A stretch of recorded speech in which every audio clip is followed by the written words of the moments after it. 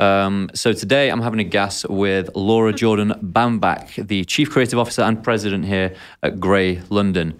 One of the world's few female Chief Creative Officers, is former President of D&AD and has recently been named one of Britain's most influential people within the, how do I say that, Debrett's 500 annual list for the second year running, scooped up Individual of the Year at the, is that the Daddy Awards? Or the Daddy Awards? The Daddy Awards. Nice. Yeah. And has been awarded an honorary doctorate for her services to graphic design from the University of the Arts, London. So it's maybe one of the more nerve-wracking interviews that we've had to do for just facing off against, presence and experience. But thanks for having us, Laura. It's such a pleasure. Thank you. So it's really quiet out there, and we're used to that because it's been COVID-y, but of course that's not the reason today. No, absolutely not. We've got a train strike, so we've asked everyone to stay home if they can. You're being a good leader and not demanding they hike into the office. Absolutely. Brilliant stuff. Yeah. So I guess hitting the ground running, we know where you are now. We've discussed that. But, in the words of David Byrne, how did you get here? Because it's been a long journey and, you're right at the top. So for all people who want to be right at the top, how did you do it? It has been a long journey. And I think the key has been that I never planned to be doing what I'm doing today. I never had this big end goal. I want to be a chief creative officer. I want to run an agency. Didn't even really know very much about what agencies were when I started out. But I had a couple of things that have really driven me, and that's been my focus. So one has been the power of creativity to create change in the world. Mm-hmm. And 100%, I've always believed in that. And then the second thing has been, I guess, I call it being comfortable, being uncomfortable, but like leaning into those places that I find maybe a little bit uncomfortable or that might challenge me a little bit as a way to grow. And I think those two things have been really fundamental, I guess, to my success. So I started out, I went to art school. Yeah. Partly I went to art school because I was passionate about art. Partly I went because I was also a bit of a nerd. Right. And I think there was an expectation, maybe not from my parents, but maybe a little bit of a push to maybe do something slightly nerdier and creative. I don't know, industrial design or architecture or what have you. They've been actually, I have to say, very, very supportive. But it was a bit like, I'm just going to do fine art and I'm not going to do anything nerdy at all, and I'm just going to explore. And I was really inspired when I was in year 11. So when's that? When I was 17. I was driving into the city in Sydney and I saw this billboard. This billboard was from one of the first, I guess, cyber feminist art groups called VNS Matrix.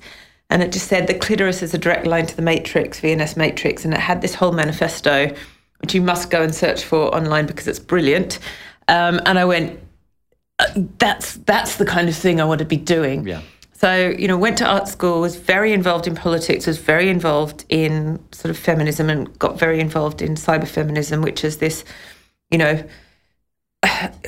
movement around women and women's body and connectivity in the digital age. And it was just before the internet had started to become I guess a public-facing thing, a consumer. Before it had grown the legs that it has now. Yeah, when it was still Mosaic, and it was very much, well, you're connecting to people one-on-one or what have you, and everything's text-based, and it's, something used for research maybe at university, but got very heavily into that.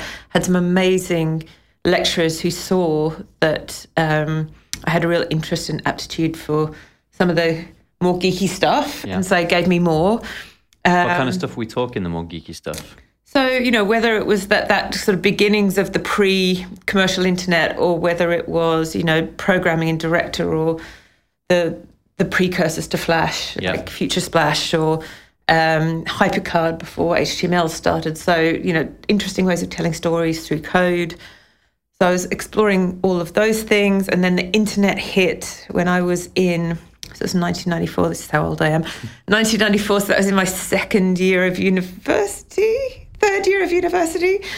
And I just went, this is brilliant because I can take everything about what I'm passionate about in terms of sort of politics and making the world a better place and using creativity and combine it with something that has the potential to connect millions of people all over the world, even though it was probably, however many thousand at the beginning.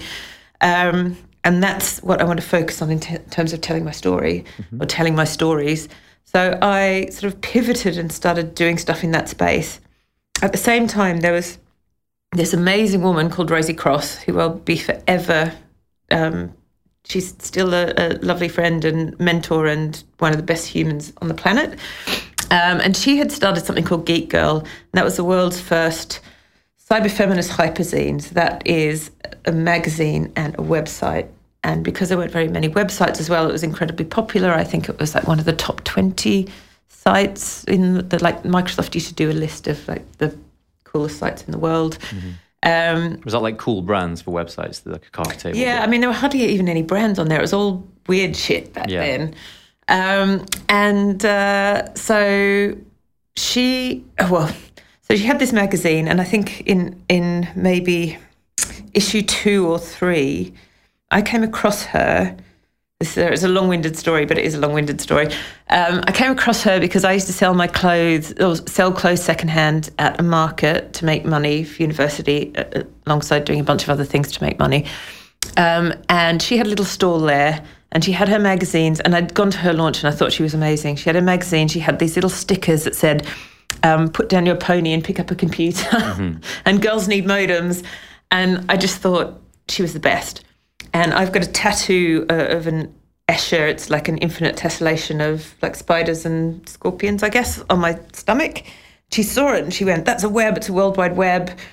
I'd love to take a photograph of it for my magazine. And I went, yes. And then she called me and said, we're not going to be able to take the photo. The photographer's dropped out. And I went, I've done photography at uni. I can take a photo of my stomach, which I did, actually just using Photo Booth.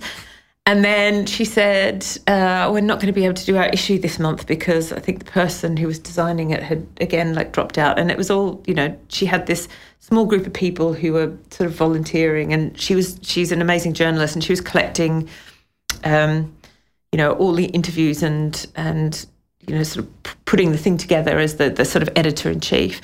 But she didn't have anyone to kind of build that framework. And I went, well, I've done a bit of that at university. I can do that.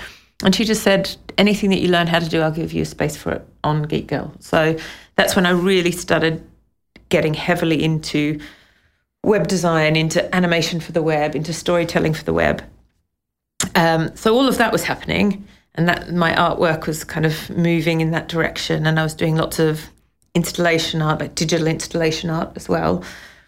And then I realised, in the spirit of entrepreneurship and trying to find ways to support myself through university, that I could use a lot of my skills that I was using for my art and make money from it, because no one else knew how to cut and code, and it was all done by hand, and it was before there was any like WYSIWYG software or anything, so it was all done in Notepad, and you'd have to basically write it and then bring it into Netscape at the time and see what it looked like and take it back. So so writing code was a much more long-winded process. You'd have to write it in a text editor, shove it into the thing that ran the program, and then try and figure out retrospectively what went wrong. Yeah, absolutely. And also because the internet is, it's still open and free, but it's incredibly easy to get people's source code. So you could go and see something that you liked on the web and then have a look at the source code and figure out how they did it, and then take that bit of code and put it in your code and see what works and what didn't work. And so all that experimentation was great, but I became really good and fast at cutting and coding and building websites. So I went, okay, this is a business. So I started my own business called Joystick Digital Media, which at the time was kind of almost like a piss take of all the gamer boys and their joysticks. And worked with my brother a lot, who's an amazing coder as well. And I would go into agencies, and they would usually give me Photoshop files or InDesign files or something and go, okay, we've designed this thing, but how do we get it on there pointing to the computer? Yeah. And so, again, I'd like cut and code it. I'd resize everything. If they needed a database, I'd do them a database. If they, whatever they needed, sort of build them their thing. And and charge them a decent amount of money for it and basically sleep on their floor for 72 hours. And then that would pay for me for like a couple of weeks of not having to do anything else apart from university. So that's kind of how I got started and how I was introduced to agency world. And then I was also, by this stage, I'd moved from my bachelor degree into doing like a practical master's. So a Master of Art in Fine Art. And, and I guess at that point, the studying and what I was supposed to be doing at university was getting much more heavy. And so I was kind of based a lot more around the university. So they didn't have a digital media degree. They'd asked me to kind of write a digital media degree, which I did and started to teach the first years. So I was kind of working, doing stuff and doing university and then teaching one day a week. And the university asked this person to come and speak the college asked this person to come and speak at the college.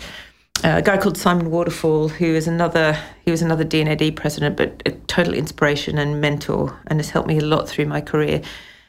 And so I went as the lecturer, I guess, and watched him talk. He turned up, he might have been in a wedding dress or something, and he had a blue mohawk, and that the work that he was doing at his agency called Deep End was the most incredible digital work at the time. It just blew everything else away. They were based here in London, but they were opening an office in Sydney, and I just said, I really want to come and work for you as a designer. But I had no qualifications as a designer, and their agency hired only the very, very best designers in the world. So it's like, well, you can't have a job as a designer, but next time I'm here in Sydney, bring me your portfolio again and I'll go through it again and tell you what I think you need to know, and really helped to guide me. And that feels like it must have been for about 12 months, but I can't really remember. Finally, he said, look, I've got a job at the Sydney Deep End. It's not as a designer because you're still not good enough to be a designer, but it's as a producer. Do you want to take it? And I thought, I absolutely would like to take it. So that was my first full-time agency job. And I was there for quite a while, learning from the best designers in the world who were all around me. And then I was keen to move over to London, and he said, look, we've got a design job in London, and if you want to move over, it's the most junior designer, you'll be on 12 grand a year. But if you want to drop everything and come over. So I went, okay. And I think within 6 weeks I'd packed up my life in Sydney and moved over here. And suddenly I was working in an atmosphere with like literally the best designers in the world. And actually, some of the people I used to share a desk with Lolly, who's at McCann now, with Rob as their two CCOs. And so, I was sitting next to Lolly, watching how he worked, and it was a phenomenal experience. And that's really how I both got settled in London and kind of kicked off my career here. I mean, that whole digital space then was so exciting because you were being like pirates. You were creating stuff that didn't exist yet. You were, talk about leaning into stuff that's uncomfortable. Yep. You're always going, this has never been done, don't know whether it can be done. Yeah. Let's see if it can be done. And I think that spirit was really exciting.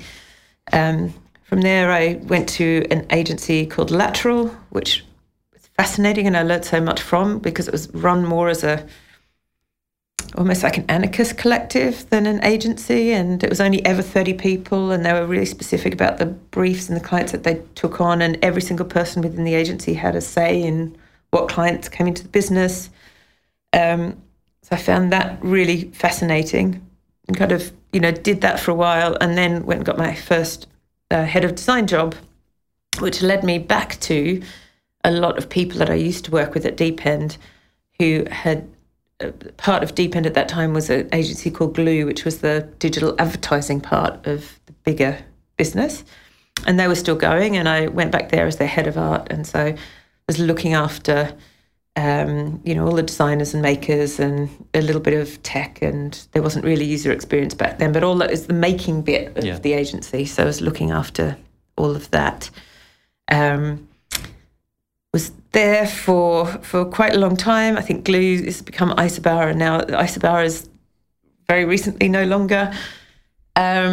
It's one of the things you have to do in Adland, don't you? There's always a family tree. It's like Exactly. they became that, who became that, who were absorbed by them. Exactly. Yeah. And then I had my son. So I went off for 9 months, came back. Number one, realised that my two kind of design directors that were kind of working with me, for me, because I never like saying for me. It's not I don't like hierarchy in businesses at all. But we're doing an amazing job without me. And also I realised that I was much more ambitious than maybe the job I was coming back to. And I didn't want to come back necessarily 4 days a week, and I didn't want to be limited by being a mum. Glue are an amazing place to work, but myself and the MD were the first two people ever to have babies, ever, in the agency. We both went off on maternity leave in the same week.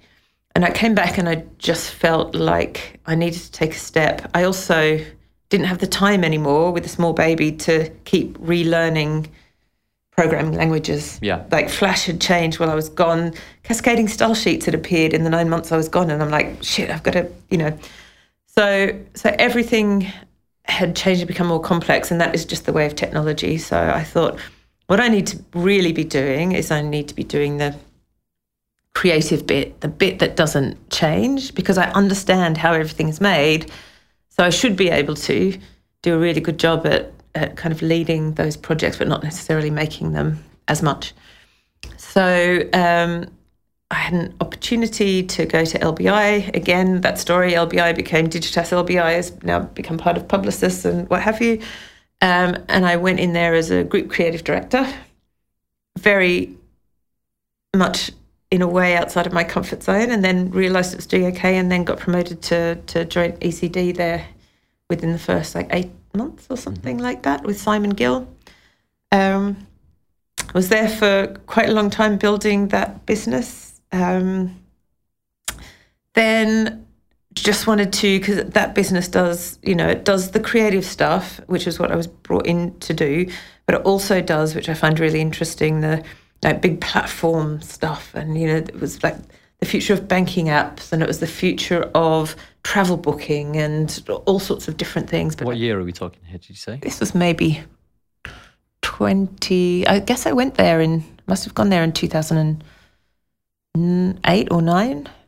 So we really are before the big bang of those kind of products you were describing, where everything was going to be in an app within 6 years and we didn't yet know it. Yeah, absolutely. And it was still a really new space in terms of social media too. So there were all sorts of interesting things to explore. Facebook still had an open API, so you could suck it into other sites. And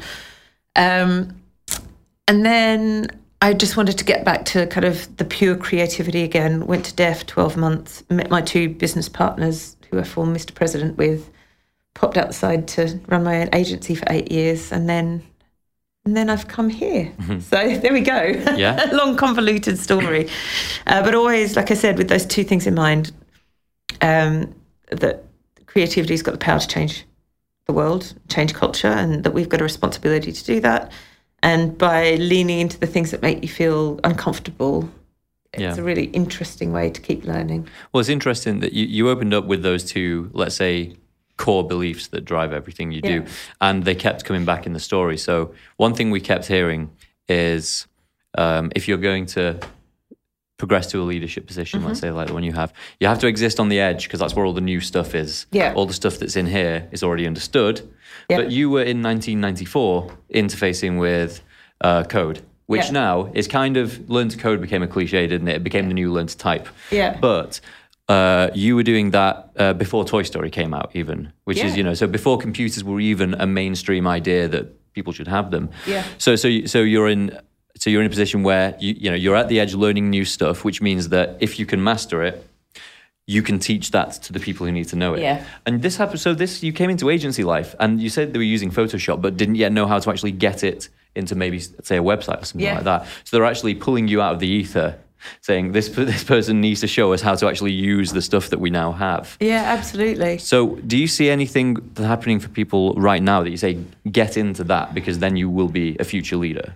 Oh my goodness. Look, I think in terms of like the output that we create, the media that we use, there are loads of different things, I think. And they're not necessarily all new things, but I think they're unexplored things. I think there's really interesting places in terms of programmatic work where I don't think the creative potential of that, even though it's been around in different forms for a long time, is, it's never really been leveraged, I think, in a properly creative way. It tends to get very practical very, very quickly. When we're talking programmatic for like idiots like me, what are you describing? So it's the part, I guess, it's one of the main parts, I guess, of what digital advertising is all about now. So it is about creating like contextual work, could be AI-driven work, but like for specific people, for specific times, often I don't want to get into how these ads are like run or bid for or what have you, but it's the kind of the engine of what you see as the practical internet. Mm-hmm. So it represents itself in everything from a classic banner ad to it's kind of the all-pervasive, I don't want to say business as usual bit of the internet, because I think that's how it's been treated, but I think it can be so much more. Yep. I think just taking something like contextual advertising, for example, I don't think the possibilities of that have been explored in any way. Yeah. I think there's, other places like everyone's talking about the metaverse, but really there is no the metaverse. There are many different metaverses. A lot of them are actually games. Mm-hmm. I'd like to think about them in that way. And what is actually appropriate and not appropriate for brands to be doing, and are we in there playing with it, or are we in there setting up a version of I don't know whether anyone remembers Second Life. Yes, of course. But another version of Second Life where you're building stuff that no one comes to, and it's full of all the problems that Second Life had as well. Which, if you want to go on Wikipedia and search Second Life, you'll find what Laura's referring to. Yeah, man, it was a dark and dangerous place for a woman. That place, I have to say. I think it's interesting conceptually to think about that. I think AI is phenomenally interesting and exciting, and then thinking about what that means in terms of ethical AI and how you could be working with your clients to remove biases rather than build on the biases that just naturally exist in spaces and data sets and what have you. I think that's really fascinating. I mean, there's so many fascinating things. There's still much more to be done just in terms of like a simple poster. Yeah. But I think the main thing is the curiosity, like what is out there, what's in my toolbox, what can I be using? And what I've seen is every agency that's pinned themselves to an output has died, and agencies that have constantly been curious and explored are the ones that have survived. And that's why coming here is really interesting. It's our 105th year this year. Yeah. Because the only way we've made it to 105 years old, and I think that makes us the oldest continuous ad agency in the world. Yeah, because JWT has been... Exactly, everyone else has been merged. I'm really proud of that, being at the helm of this agency that feels like super traditional, but actually the only way it has stayed around is because it adapts to things, really, really well. I can kind of think of an example of what you're describing there, and maybe this is an example of the forward-thinking attitude that you bring to the agency, but maybe it was an idea that came together some other way. But I'm thinking about the work that you've been doing with Pringles, and a lot of it has not been traditional Pringles, which is to say print TV ad. You've been doing stuff with NPCs, which I believe is non-playable characters in video games. And I think I saw something else that you'll have to explain to me as well, which was also like a tone. Yes. Yeah? So, I'm super proud of that one. I will say, actually, in terms of Pringles, we have a really great model with them, which we call the 70-20-10 model, because, they will always need the core of what they do to be the stuff that, like the more traditional stuff. They need their TV ads and they need their cut downs, and because when you're working with complex global brands and you have local markets who are in different kind of stages of development, or they might use different social platforms or what have you, it's really important to have those core universal assets. So that stuff is always a part of whatever we do. you've got kind of the 10%, which is the stuff that's like way out, the future stuff, and you've got 20%, which is that sort of amplification of that core. So we do a bit of everything. So the Pringles Sonic work is actually was a 10% idea. Yeah. And for Pringles, gaming is one of the sort of the big pillars of their brand. Yeah. You know, as it is with a lot of snack brands. And because a lot of snack brands are in that space, it's also incredibly competitive.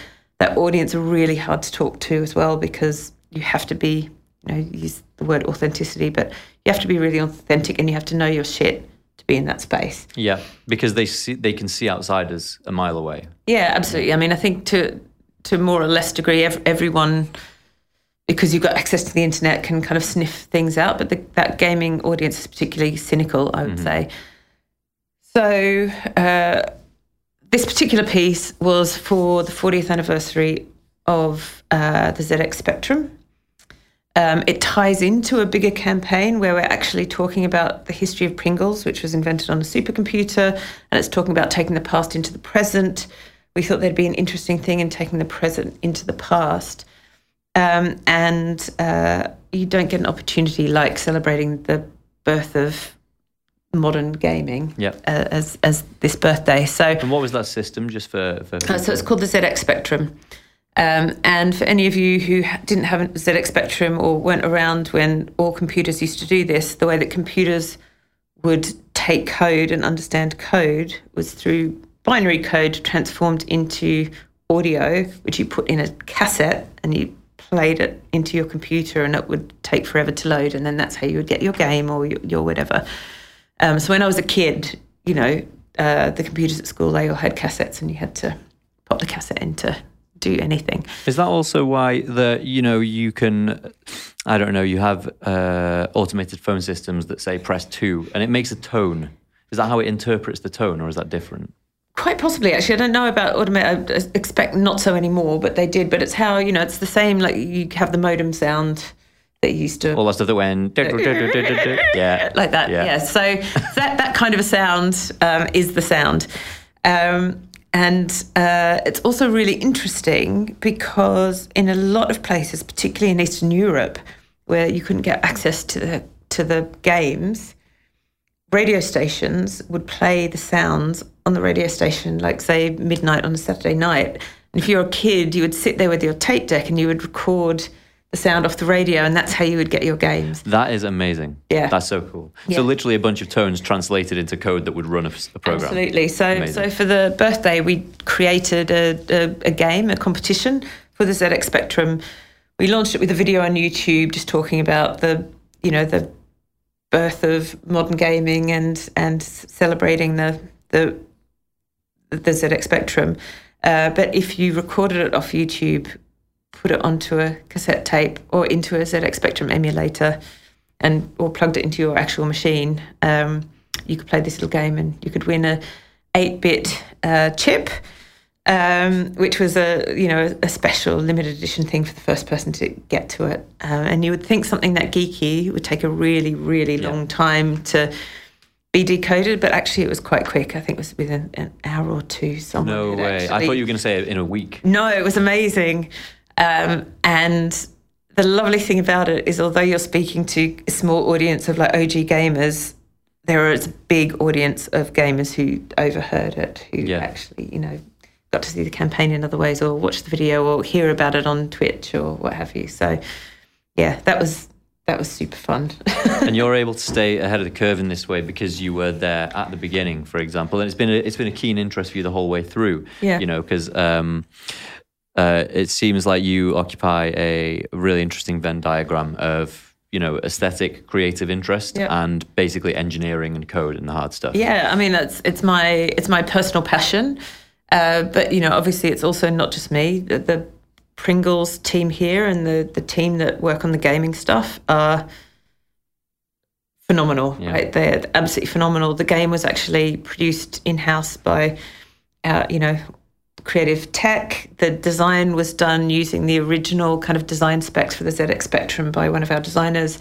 there was a real labour of love from a lot of people that have that passion. And one of the lovely things about working here is you have so many people with so many different intersecting passions that get you to all sorts of interesting ideas. And this is what you like. I mean, everyone was saying this. I feel like we're kind of past the typical pandemic conversation points. 2 years ago when I was doing this, we'd all talk about it's better when everyone's in the office, and the big debate was going on. But it sounds like you're a champion of that idea. So that it's good to have everyone around, like sort of atoms crashing into each other, because you just don't know what's going to happen with each impact. Yeah, and I mean, this is maybe a less interesting functional thing, but one of the things that we do here is, I mean, we are fully flexible, but we have what we call one fix, one flex. So for the most part, you come in on your fixed day, which is a day that we assign for departments. So anyone involved in making stuff, strategists, creatives, designers, tech, whoever it is, editors, they all come in on a Tuesday. And that allows us to kind of smash stuff together. And different departments will come in different days, and then we ask people to come in a second flex day. Some people don't come in at all. Some people come in 5 days a week. But for the most part, because we've got a really lovely culture here of sharing and experimentation and openness, people are coming into the office a lot, which is really nice. Obviously not today with the train strike, but usually. And we have a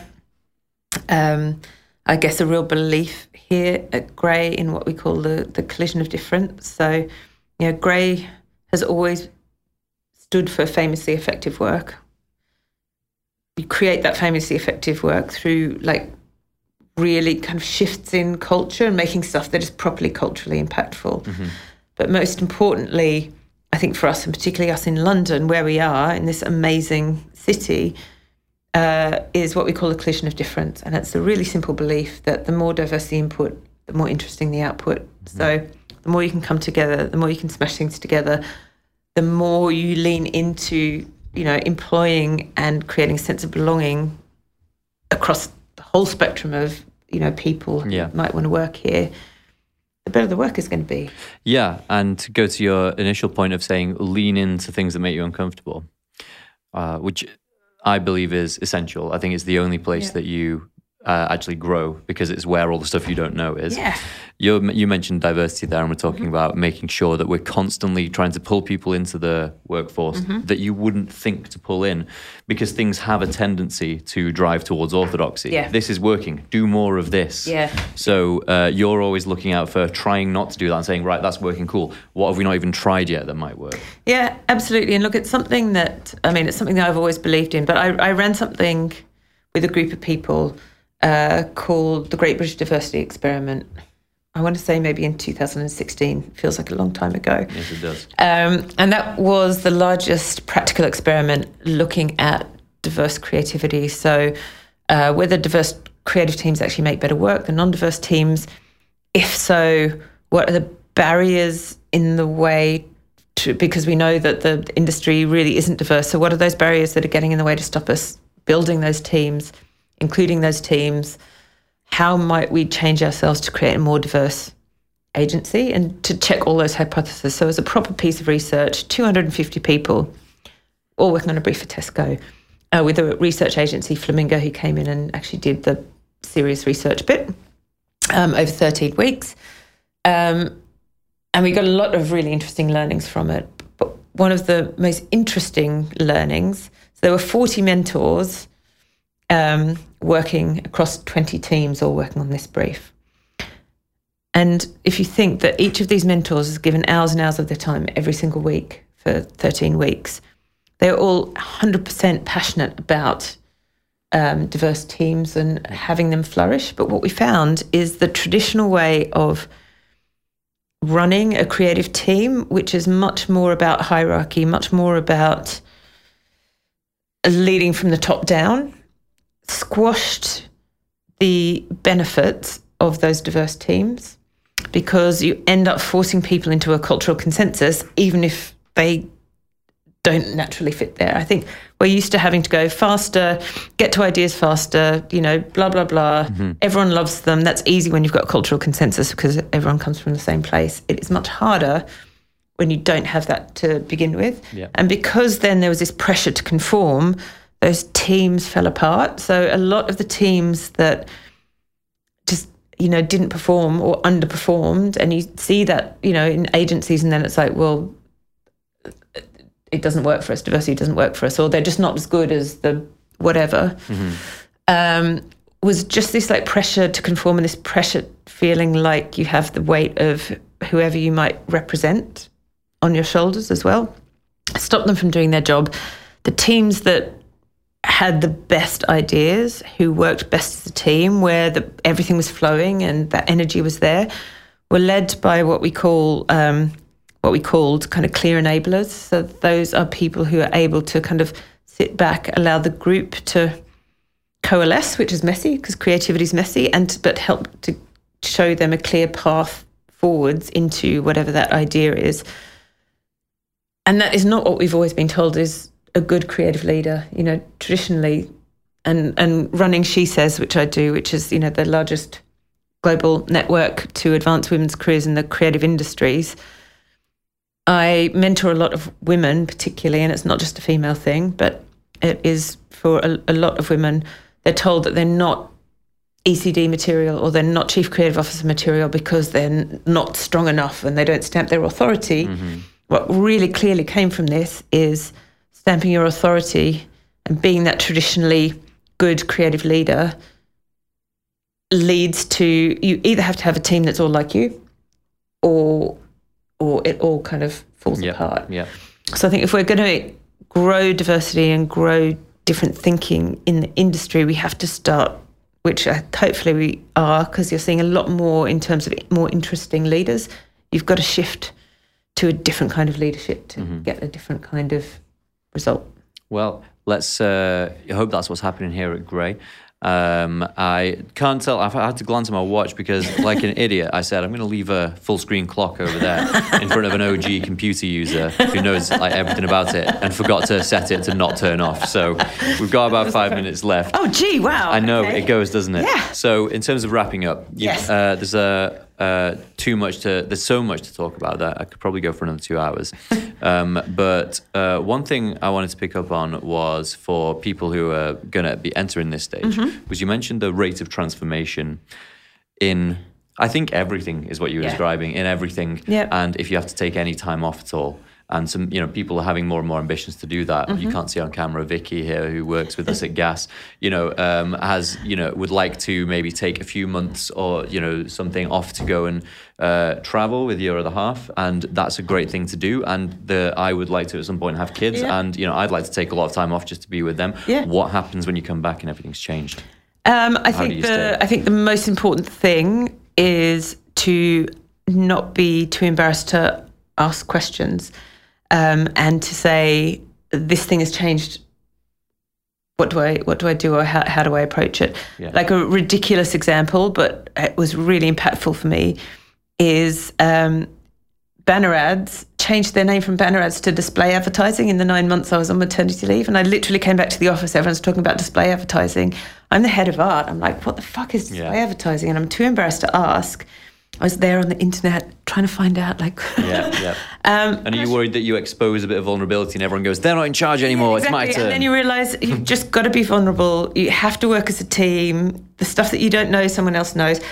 I had a creative director I worked with called Abby Ellis, who's just a superstar. She said the best thing to me, like the best piece of advice ever, and I would give it to anyone, is focus on the things that you're brilliant at and make them shine like the sun so much that they shine out everything else. Because the thing that is not your sun is someone else's sun. So just, teamwork, focusing on the things you love and you're good at, bringing the new experiences you have back into that story, because it'll make you a different person and give you a different point of view. That's the most important thing. Great. So I suppose let's try and do a quick wrap up, how to be a Laura Jordan Bamback. One thing, exist on the edge, be where the new stuff is, and don't be scared of it. Try and go to where you're scared. Yeah, because that's where you're going to learn stuff. When you meet great people, like I'm really sorry I forgot who it was who liked your tattoo so much. The world. Oh, Rosie Cross. Yeah, when you meet someone who gives you an opportunity, just say yes. Yeah. Go for it. And then when you're that person, pay it forward. 100% pay it forward. That's the most important thing, I think. I couldn't have done it without, Rosie and Simon and a couple of other people in my career who've just really seen something in me that I didn't see in myself or seen my potential. So look for people's potential and help to grow it. Brilliant. Well, let's leave it there. Laura Jordan Bamback, thank you very much. It's a pleasure. Thank you so much. Cheers.